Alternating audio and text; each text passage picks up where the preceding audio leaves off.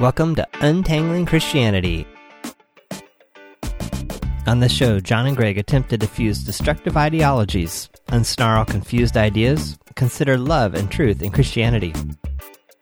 We hope you'll come along for the conversation, and you can be part of that conversation by leaving comments at the website, untanglingchristianity.com/62. You'll also find related notes and links for this episode at the same place. I'm John Polstra. And I'm Greg Monteith. Well, this week, where we go will be a mystery to both of us. we have some loose ideas, but, well, this is sometimes when the magic happens. So, what's rattling around over there for you, Greg? Things maybe we left undone last time, or new insights?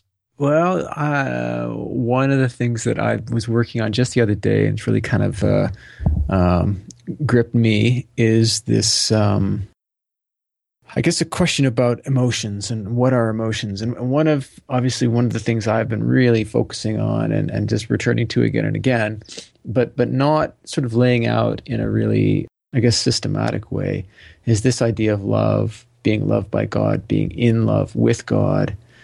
And I think through the time I've spent here at Swiss L'Abri, and I've been able to interact a little more closely with my mentor, Greg Laurie, one of the things that's, becoming apparent to me is that I need to, I guess, take a step back, that there's some underlying work, some underlying research that I need to do.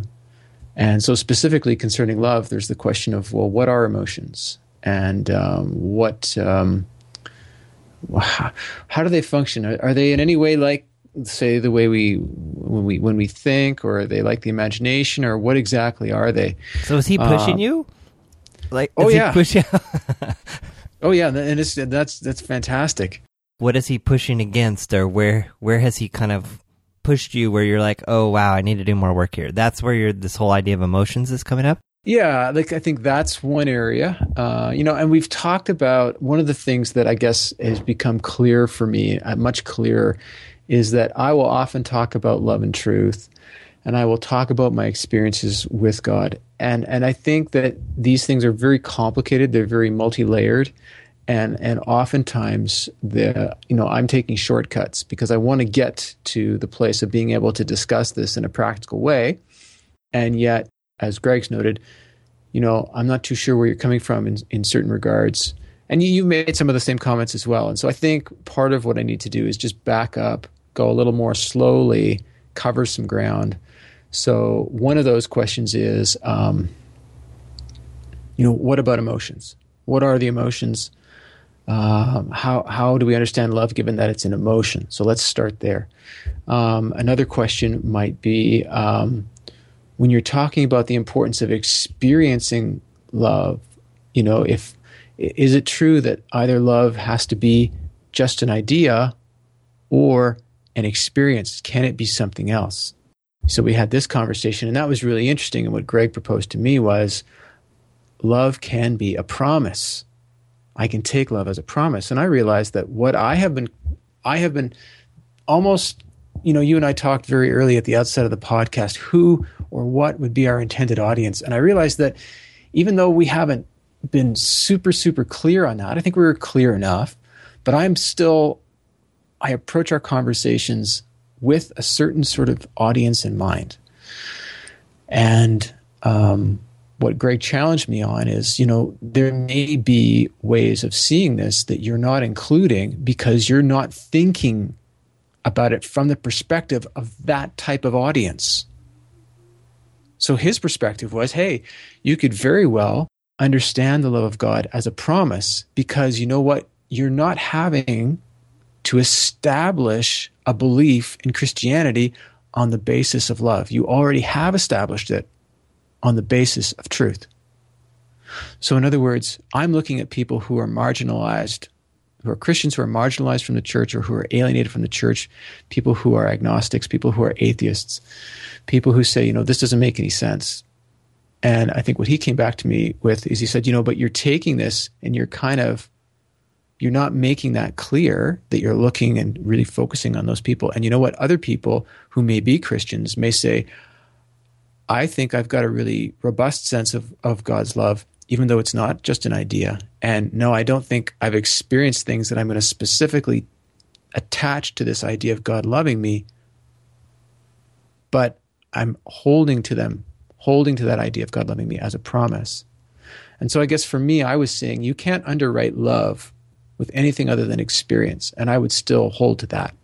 But what he's saying is, or you can't underwrite belief in God through love, is the best way of saying it, right? If I'm not a Christian, if Christianity is really unpalatable to me, if I have maybe, I'm so far from Christianity. I was a Christian, but it's so far away from me now. It doesn't make any sense to me. It doesn't fit. I would say that if you're coming at trying to relate to God as love, then relating to God as love as an idea doesn't make any sense. And his comment to me was, well, there are a lot of people who already are Christians who they underwrite, they validate their Christian belief through truth. And as a result, they're not needing to underwrite their belief in God through love. They've got truth to stand on, and they believe in this. They see truth in this, and that's through a enough. variety of. Because you're constantly arguing that it's not. Well, or that's what I hear you saying.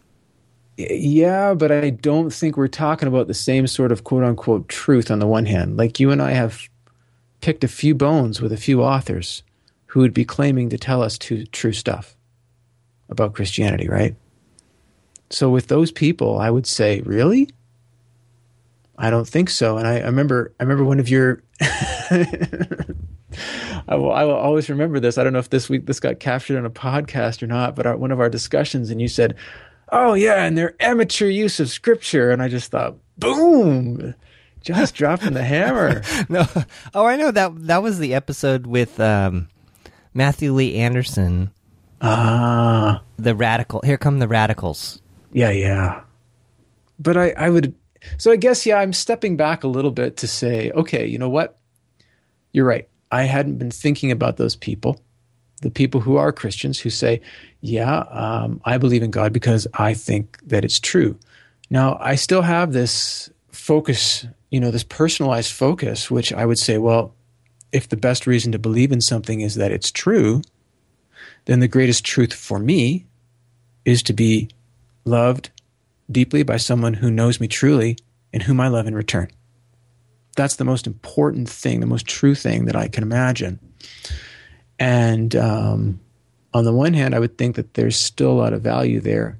On the other hand, I think when Greg approached the idea of holding to God's love as a promise, and then I looked at my own situation, and I thought to myself, okay, well, what exactly are you hitting on when you're hitting on love and truth? And I realized, I've had certain experiences that, I'm not going to claim as absolute knowledge that, yes, this was God. But I think I've got better reason to believe that they're God than to believe that they're coincidence. It takes less faith to believe that it's, this is God acting, given like the whole web of circumstances and inputs, which I won't go into, and I think I need to at some point.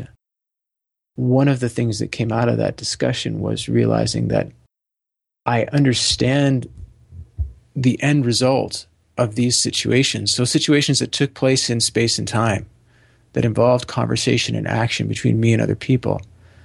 And there was a sort of an effect of those situations, which was really to heal something that was broken inside of me. So, and particularly around the ability to trust and to love. So I come from a very severely abusive family. And because of that, my ability to trust people, particularly people in power above me, and my ability to love and accept love was broken in a way that I did not understand, or I guess I was coming to understand. I mean, I've done a lot of counseling, a lot of counseling, and gone through a lot of that. But, even as I was here at L'Abri, when you and I were, actually before I met you in 96, and I'm going through this, and then I have something that occurs, an event. And I realized that event really constituted me being made whole. There was something broken in me that was made whole. And ultimately, I see that that happened as a result of God loving me and knowing me. And out of this, I have, come to understand that these are really key things about God. God is truth. God holds all truth. God knows me intimately. God is the best source of my identity. But God also loves me. God has my best interest at heart. So I can trust God. And God seeks my good.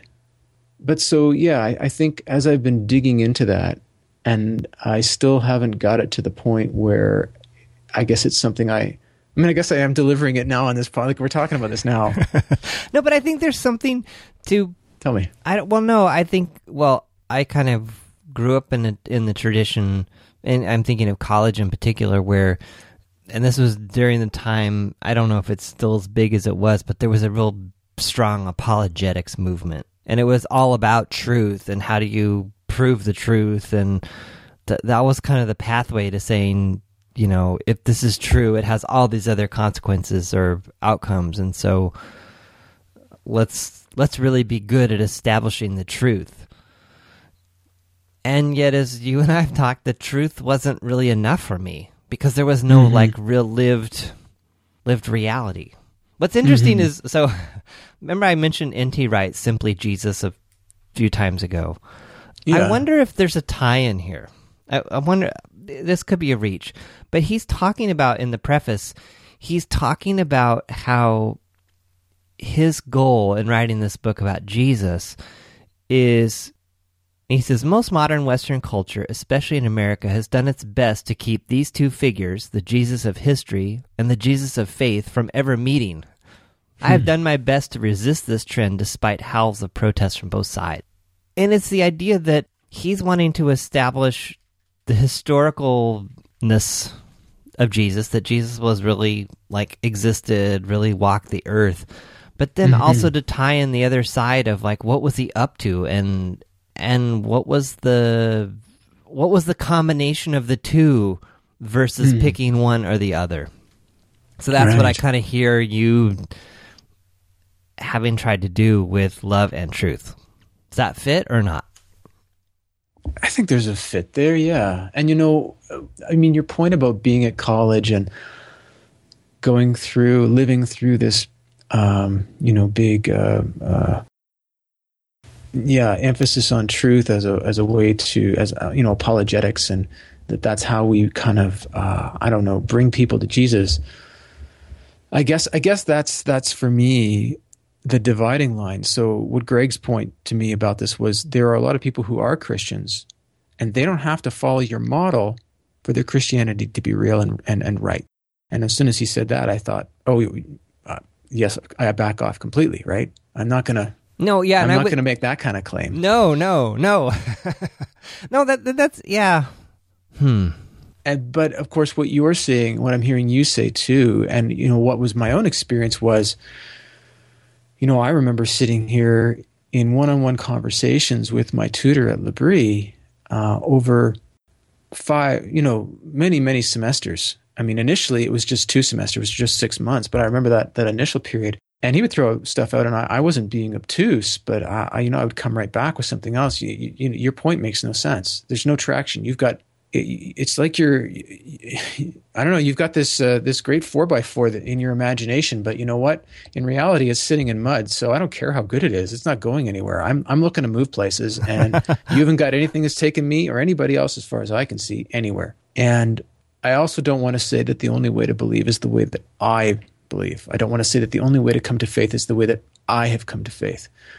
But I would say that it may well be that there are certain people that, and I do think I was very definitely one of them, for whom something is broken, something essential to being in right relationship with God was broken. And it didn't make me a moron, and it didn't make me, wicked. But it meant that relationship between me and God needed a shift in order to occur. And I would simply say that what I experienced at L'Abri was the beginnings of a shift that took place in 1996. And I eventually came back in 1999, spent the whole year. And I guess that's another thing that I don't emphasize as much is that on the one hand, there were new experiences, and an experience in particular, one in particular, brought about the beginnings of a shift.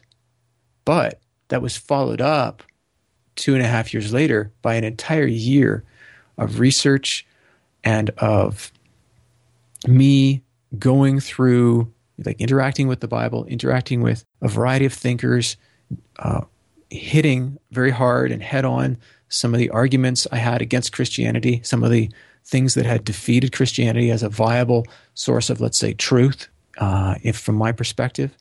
And then I didn't become a Christian when I had this experience that I really thought was of God. I became a Christian after that experience had percolated for 2.5 years and then incubated through about a year of really hard study and intense, thought on the subject, and then some further experiences. And so all of that went into, and I guess when we're talking, I don't often bring in that piece about new understanding, about study, about, and it's not as though, for example, when we talk about Kyle Idleman or Darren Hufford, we're both sort of just giving our own opinions. We're frequently, a lot of the time, we're digging around in the New Testament or in the Old Testament. We're looking through some biblical sources, and we're asking ourselves some questions about, well, what does the biblical text have to say? What seems to be the best interpretation? We're bringing in experts, we're bringing in commentaries and other thinkers, and we're putting them in dialogue. I really don't think I've ever heard you say or insist that, there's only this one way, that it has to be love and truth. The way I think of it is, I see you constantly pushing against the truth side that has perhaps pushed it to an extreme. Right. That, so we think of Not a Fan Kyle Idleman. It's 100% truth, well, his version of the truth that we didn't agree with.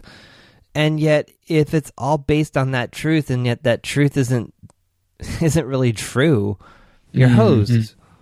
And it doesn't work. And I think that's where, as we went through that and we're like, well, this doesn't really work, I feel that maybe that's what led you to pull in the whole love component and the whole experience component of, there has to be some lived reality to this as well. Yeah, and I guess it's that last point that I want to be really careful about, is that whole lived reality piece. And I do think that that's there. And I do think, for example, if I pushed Greg a little further and said, what do you think? Have you had any experiences that, I'm not asking you to call them knowledge, but that you think you'd classify as belief, that you hold by faith, let's say, as being things that are more likely to have been of God?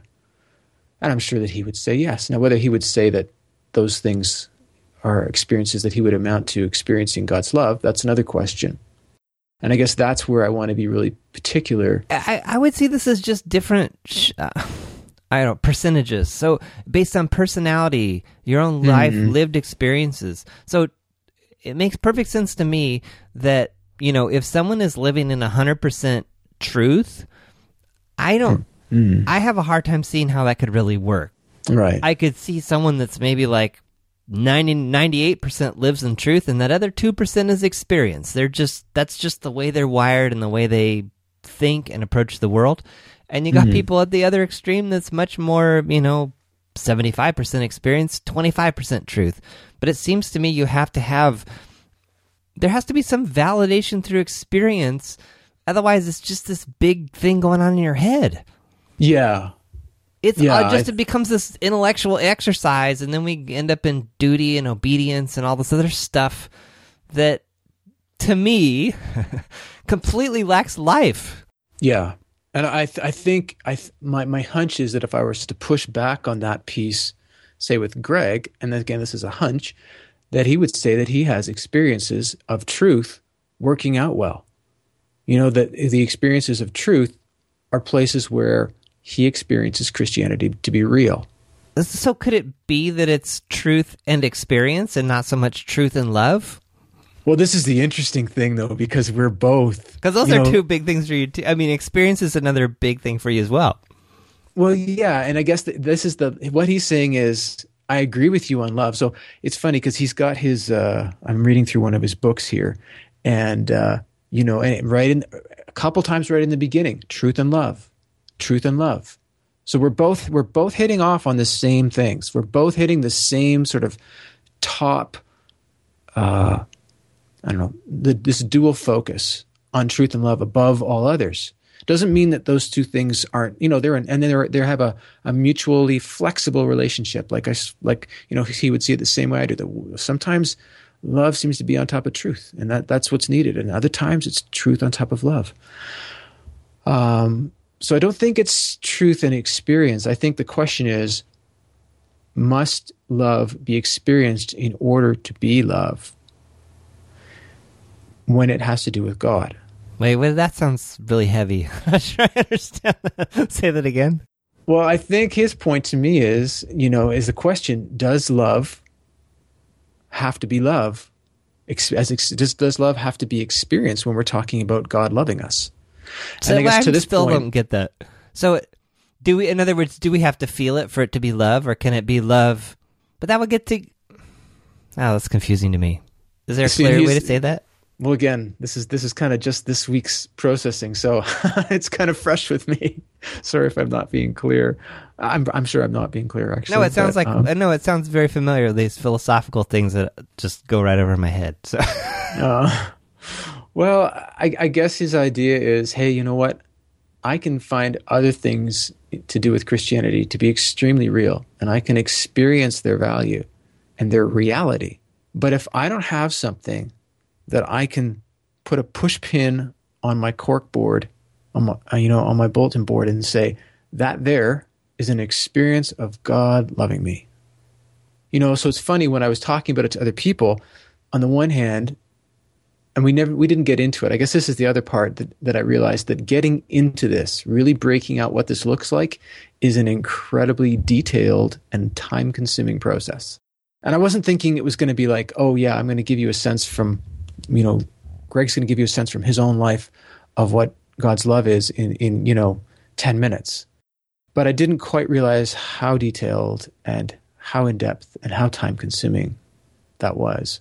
And then also that really what I'm doing is, again, certain things happened in space and time. Certain things happened in my life. I'll go back to an event in 1996. What was that, 19 years ago? 18 years ago, here at L'Abri. And it really happened, right? And for me, that was, again, an experience of something that was in me that was broken, that was fixed.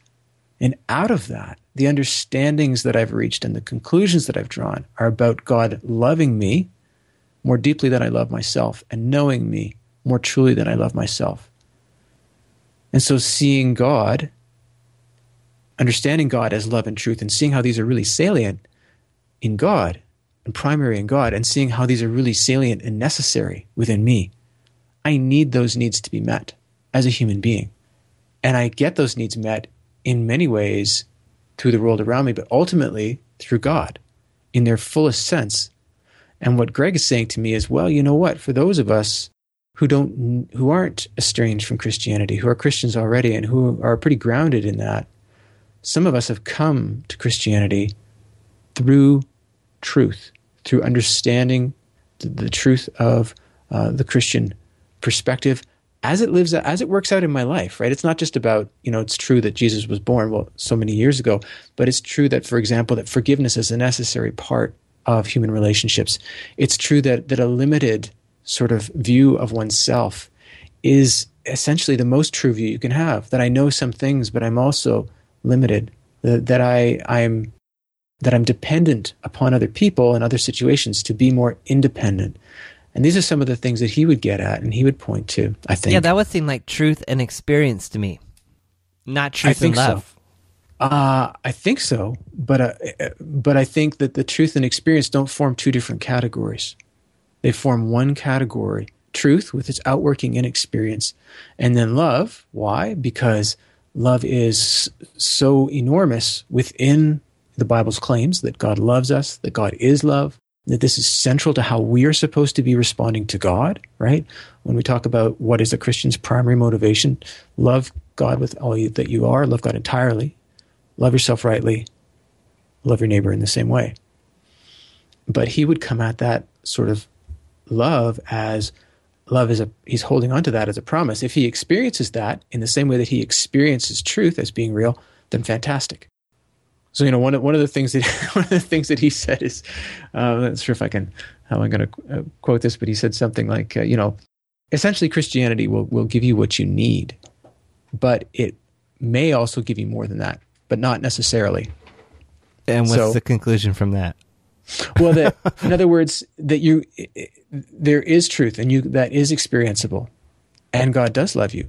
And will you be able to experience that personally in a way that you would sort of put a push pin on your cork board and say, this is a moment where God really truly loved me, and I'm really unequivocal about that?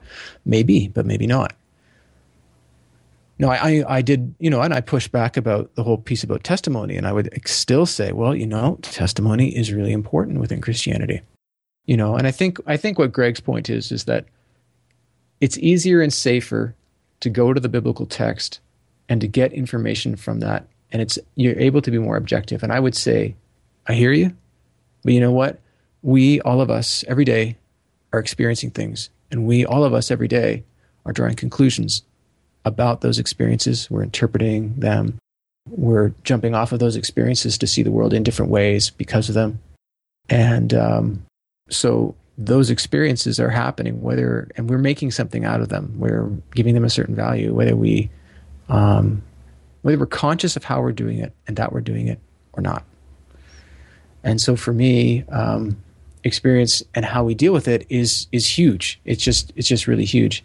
And I want to keep pushing the importance of that and trying to bring out just how we should, approach experience in the same way that we approach a text, or in a very similar way.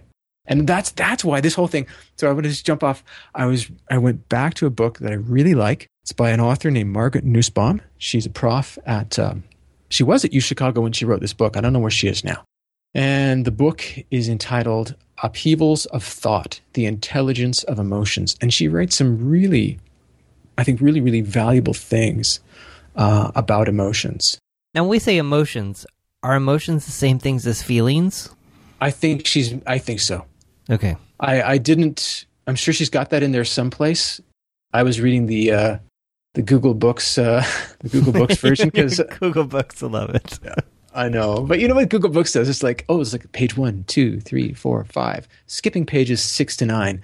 And you're like, because they want you to read the book. They want you to buy the book. Right. I get that. But and I'll just read you a couple of things, but this is really interesting. And I guess this is where I think personally, at this point, I need to go take a detour kind of back into this question of emotions. And Nussbaum really helps. She views emotions as, quote, intelligent responses to the perception of value. So, in other words, things that are valuable to and for yourself. So let me just read you one other thing. Emotions, and you'll like this. I thought of Brene Brown immediately. Emotions are acknowledgments of our neediness and our lack of self-sufficiency. And she writes, I shall therefore refer to my view of emotions as a type of cognitive evaluation view. But by cognitive, I mean nothing more than being concerned with receiving and processing information. I don't mean to imply the presence of calculation, computation, or reflective self-awareness. But she is saying that there's something about emotions that make them like our intellect. Emotions involve, this is what she writes again, emotions involve judgments about the salience for our well-being of uncontrolled external objects. So about stuff, about important things, about external objects that we need for our survival, but that we don't control. So emotions involve judgments about the salience for our well-being of uncontrolled external objects, judgments in which the mind of the judge is projected unstably outward into the world of objects. So she sees these things. She says emotions are not just the fuel that powers the psychological mechanism of a reasoning creature.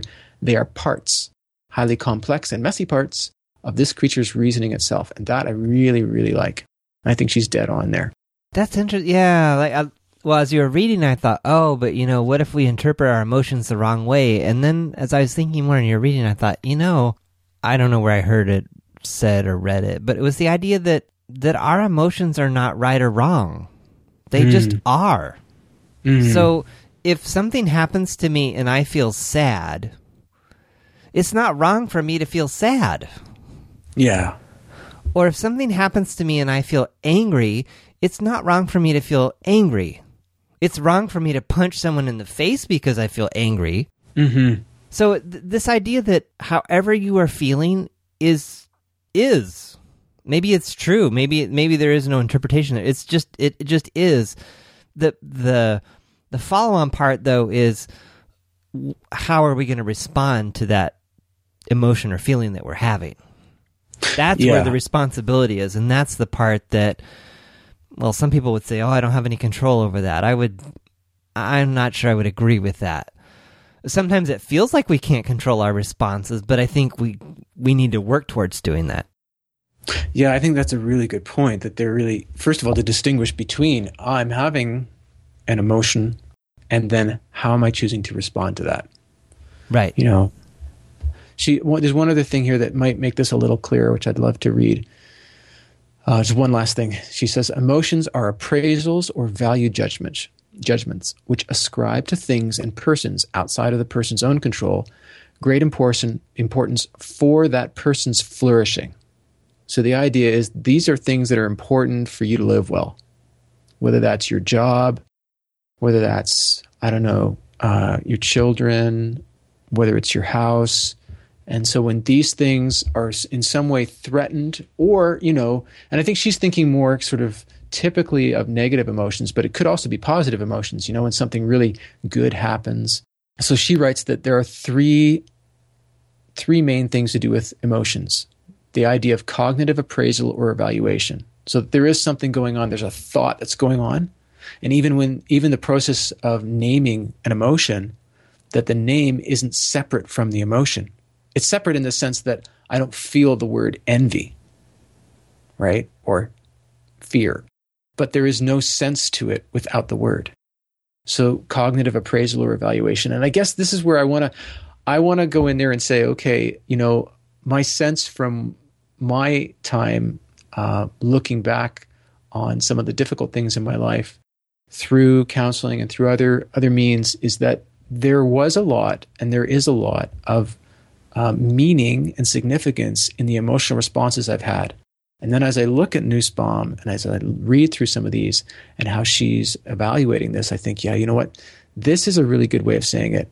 As she said, it's messy and it's complicated, but these are highly complex and messy parts of our reasoning. And I think that's what, I'd want to take it as. Get back to that part, though, about living well or flourishing, because I have a jumping off point for that as well, related to some other things I've been thinking about. Okay, stop me when you get to that point. So this is a quote. Emotions are appraisals or value judgments which ascribe to things and persons outside the person's own control great importance for that person's flourishing. Yeah, okay. So the jumping off point here for me would be, I've been writing some blog posts and other thinking around holding meetings, and I published a blog this week reflecting on feelings and using feelings as a measurement, how we're feeling as a measurement as to whether it's a good meeting or a bad meeting. And that led me to think about a book that I picked up some time ago called Nonviolent Communication. It's written by Marshall Rosenberg. Yeah.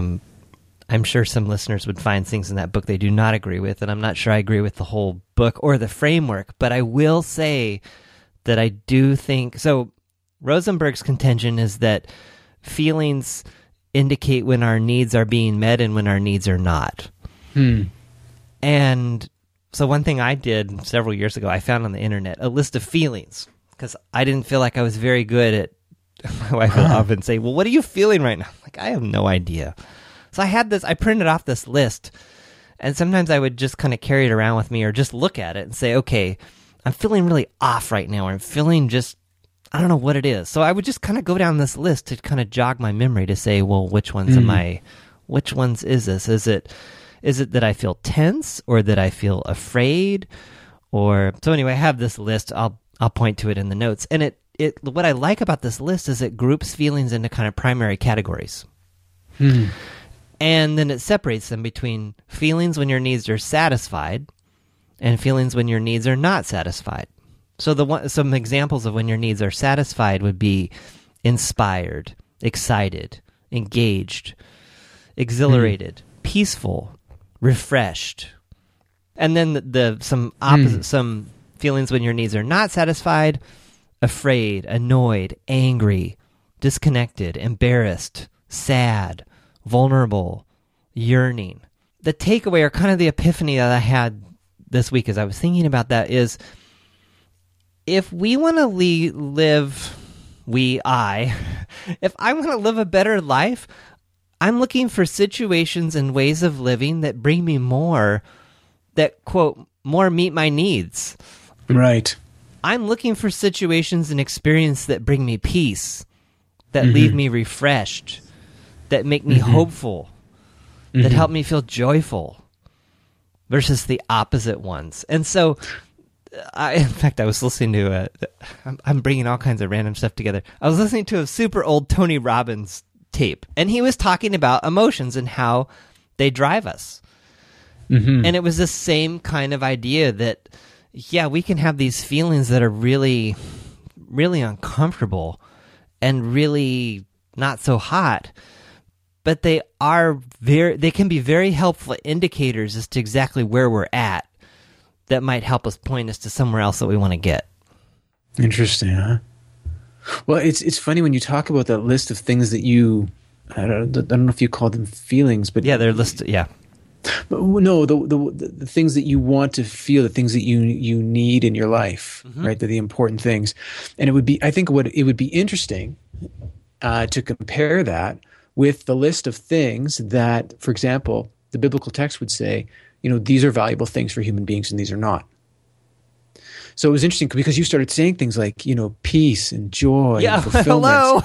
Hello. Right? And these are all things that are, so I guess my thought was, on the one hand, yes, and I think that's exactly what Christianity is talking about. However, there's a bounded set of what they would call to be, what they would say, they would term as the good, right? The good is the things you were saying, but for example, I want to feel, in control. And I'm not saying control is a bad thing, but I'm saying if I was to create a list that was like, I want to be rich, I want to be in control, I want to dominate others, I want to, all these other things. And so I guess it's this question of, well, I would come at it from the perspective of, okay, well, how is that going to play out in your life? My hunch is that certain lists of criteria are going to work out better than others. I remember hearing one of my mediation professors, whom I thought was tons of experience. I mean, this guy, like 10,000 hours. That's crazy. Just a ton. And he's in a mediation with a group of lawyers, and they've hired him to come in. And these are high-powered lawyers, and they are not working well together. The firm is having a lot of problems. And one person, who is that person in particular, whom some of the other lawyers were having a lot of problems with, said some of these things like, yeah, I like it when I'm in control and I set, the deadlines and I do this and I da-da-da-da-da-da. And the first question that this guy asked is, and how's that working out for you? And everybody was in the room was silent. And this key lawyer said, I pass. I'm not going to answer that. He said, I'm not going any further with the mediation if you don't answer the question. You've called me in here to do this. I can't do my job if you don't answer that question. So you can pass, but I'm wrapping up. Wow. And eventually, after however many minutes, the person answered, and interestingly, he answered, it's not working out that well. So, that's just one situation. But my hunch is that different lists that people have, if you got them to the point where they could honestly and would honestly answer about, well, how well is that working out for you now that you've got that? How satisfied are you with that? I think there'd be different levels of satisfaction. And one of my hunches is that lists that are more in conformity with what the biblical text is talking about, things like, easy and available forgiveness, openness to others, gentleness, patience, kindness, consideration. The more those lists would approximate the type of lists that I see in the biblical text, I bet the more fulfilling they'd be. So I guess I would say two things. One, on the one hand, I think personally that the lists we come up with, I think most people, most of the time, are going to be most satisfied with lists like what we'd find some of those New Testamental lists. Also, you can't just necessarily jump right to those lists and say, okay, well, it's in the Bible, so I guess it's got to be true. As we both said, that doesn't always work. Because there's no experiential backing necessarily for it. But I guess part of that is part of that experiential backing that I would say is, experiencing the value. And maybe this is getting back to what some of Greg's comments to me were, that there's a certain truth in the experience of some of these things. And the experience of that truth is sufficient to merit my attachment and my allegiance to Christianity. So that smells a little bit like duty. Well, I don't know. You sound like no, because it feels like it's kind of missing that emotional component that I want, that I feel like I need. Yeah, and I think in some senses it is, but I think. But well, hold on. So let's say something that you have on your list that you want to be experiencing in your life is that when you make a mistake, when you do something that you think, that didn't work out too well, that the people involved are willing to hear you when you offer an apology and, through some way or other, with some sort of, within some delay or some amount of time, able typically to accept that. Which I would say is, there's an openness for self-awareness, there's an openness for forgiveness, there's an openness for reconciliation. Insofar as you experience that, let's say in your relationship with your spouse or whomever, I think one of the things that the biblical text is pointing towards is, so I'm not trying to take away from experiencing that directly, I guess, with God, so much as to say that I think certain experiences of that we have in our lives are pointers to the validity of the text and our valuable experiences, even if they're not this sort of, direct experience with God. That sounds fair. Yeah, that sounds fair. Yeah, and I guess I'm just, for me, if I sound like I'm taking a different direction here, I guess it's because I've stepped back a little and I've said, hey, you know what? I've said to myself, Greg, you focused a lot on the conclusions you've drawn from these experiences without looking at what the actual thrust of the experience was. So the thrust of the experience was something in me was broken and it got fixed. And this was an overwhelming experience.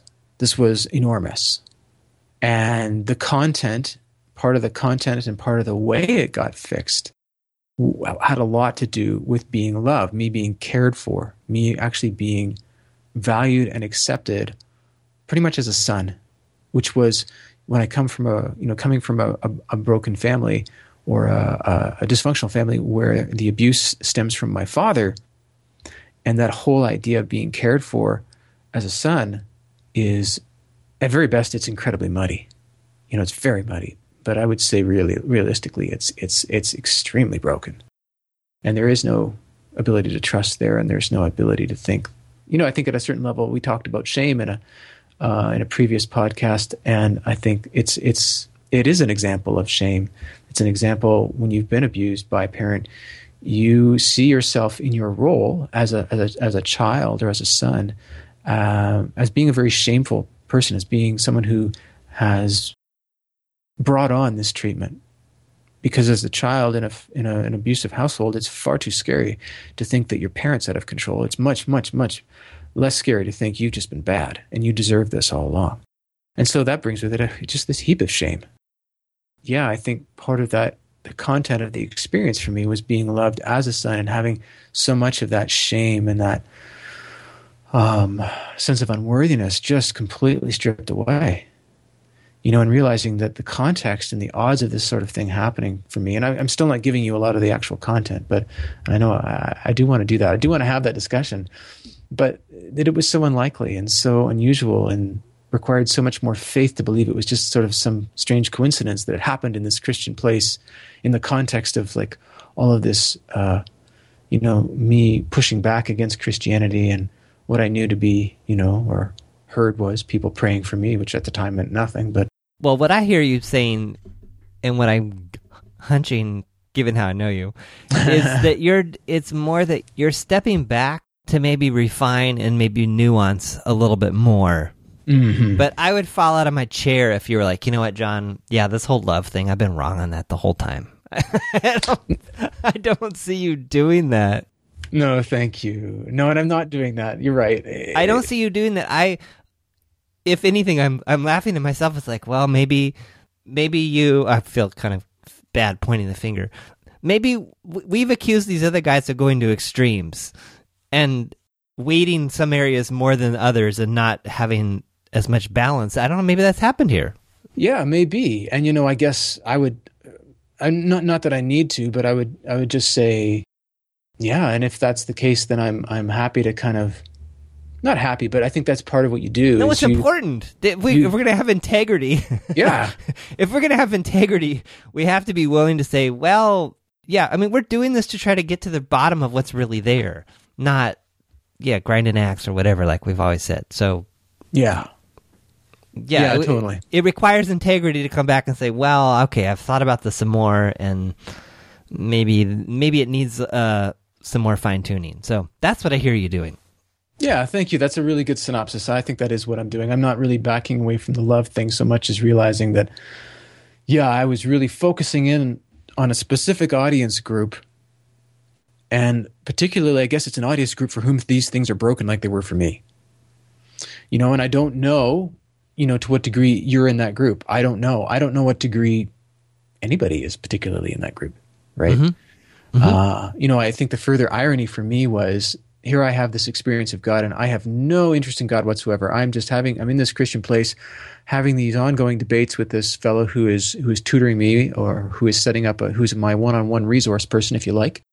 And, he must have been knocking his head against the wall every single Friday because he had me and my wife, one after the other, as his end of the week treats.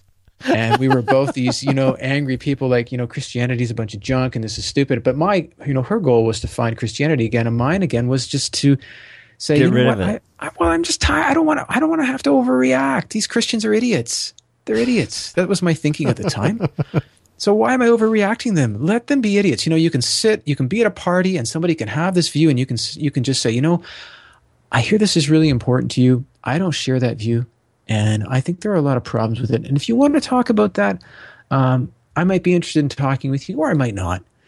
And go on with my party, or have a conversation, but not get so darn wound up because of somebody else's crazy crooked views. And here, out of nowhere, I have this kind of situation that's presenting itself to me, and I'm like, wow, okay, I now have to stop and think again because something's happened that I can't discount. And, eventually it was the catalyst for me, after 7 years as a Christian, being 7 years an agnostic, to then go back to being a Christian again, and not to feel like I had, been a traitor to myself in any sense. So yeah, you're right. This is more about reformulation and nuancing, and I guess needing to step back, look at a few things, put a few more ducks in the right order. And that's where you listeners can help us. So if you're seeing some ducks out of order, pop some comments, put some comments on this episode or other episodes you listen to, and we'll do our best to respond.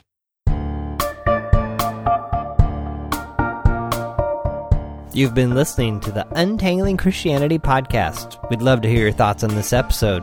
So leave a comment on iTunes or over at the website, untanglingchristianity.com/62. If you'd like to be notified by email when new episodes are released or other news, subscribe to our mailing list, also available at the website. We welcome your questions, comments, or suggested future discussion topics by email. Send those to feedback@untanglingchristianity.com. Music on this podcast is made possible by Kevin MacLeod over at Incompetech.com and is licensed under a Creative Commons license.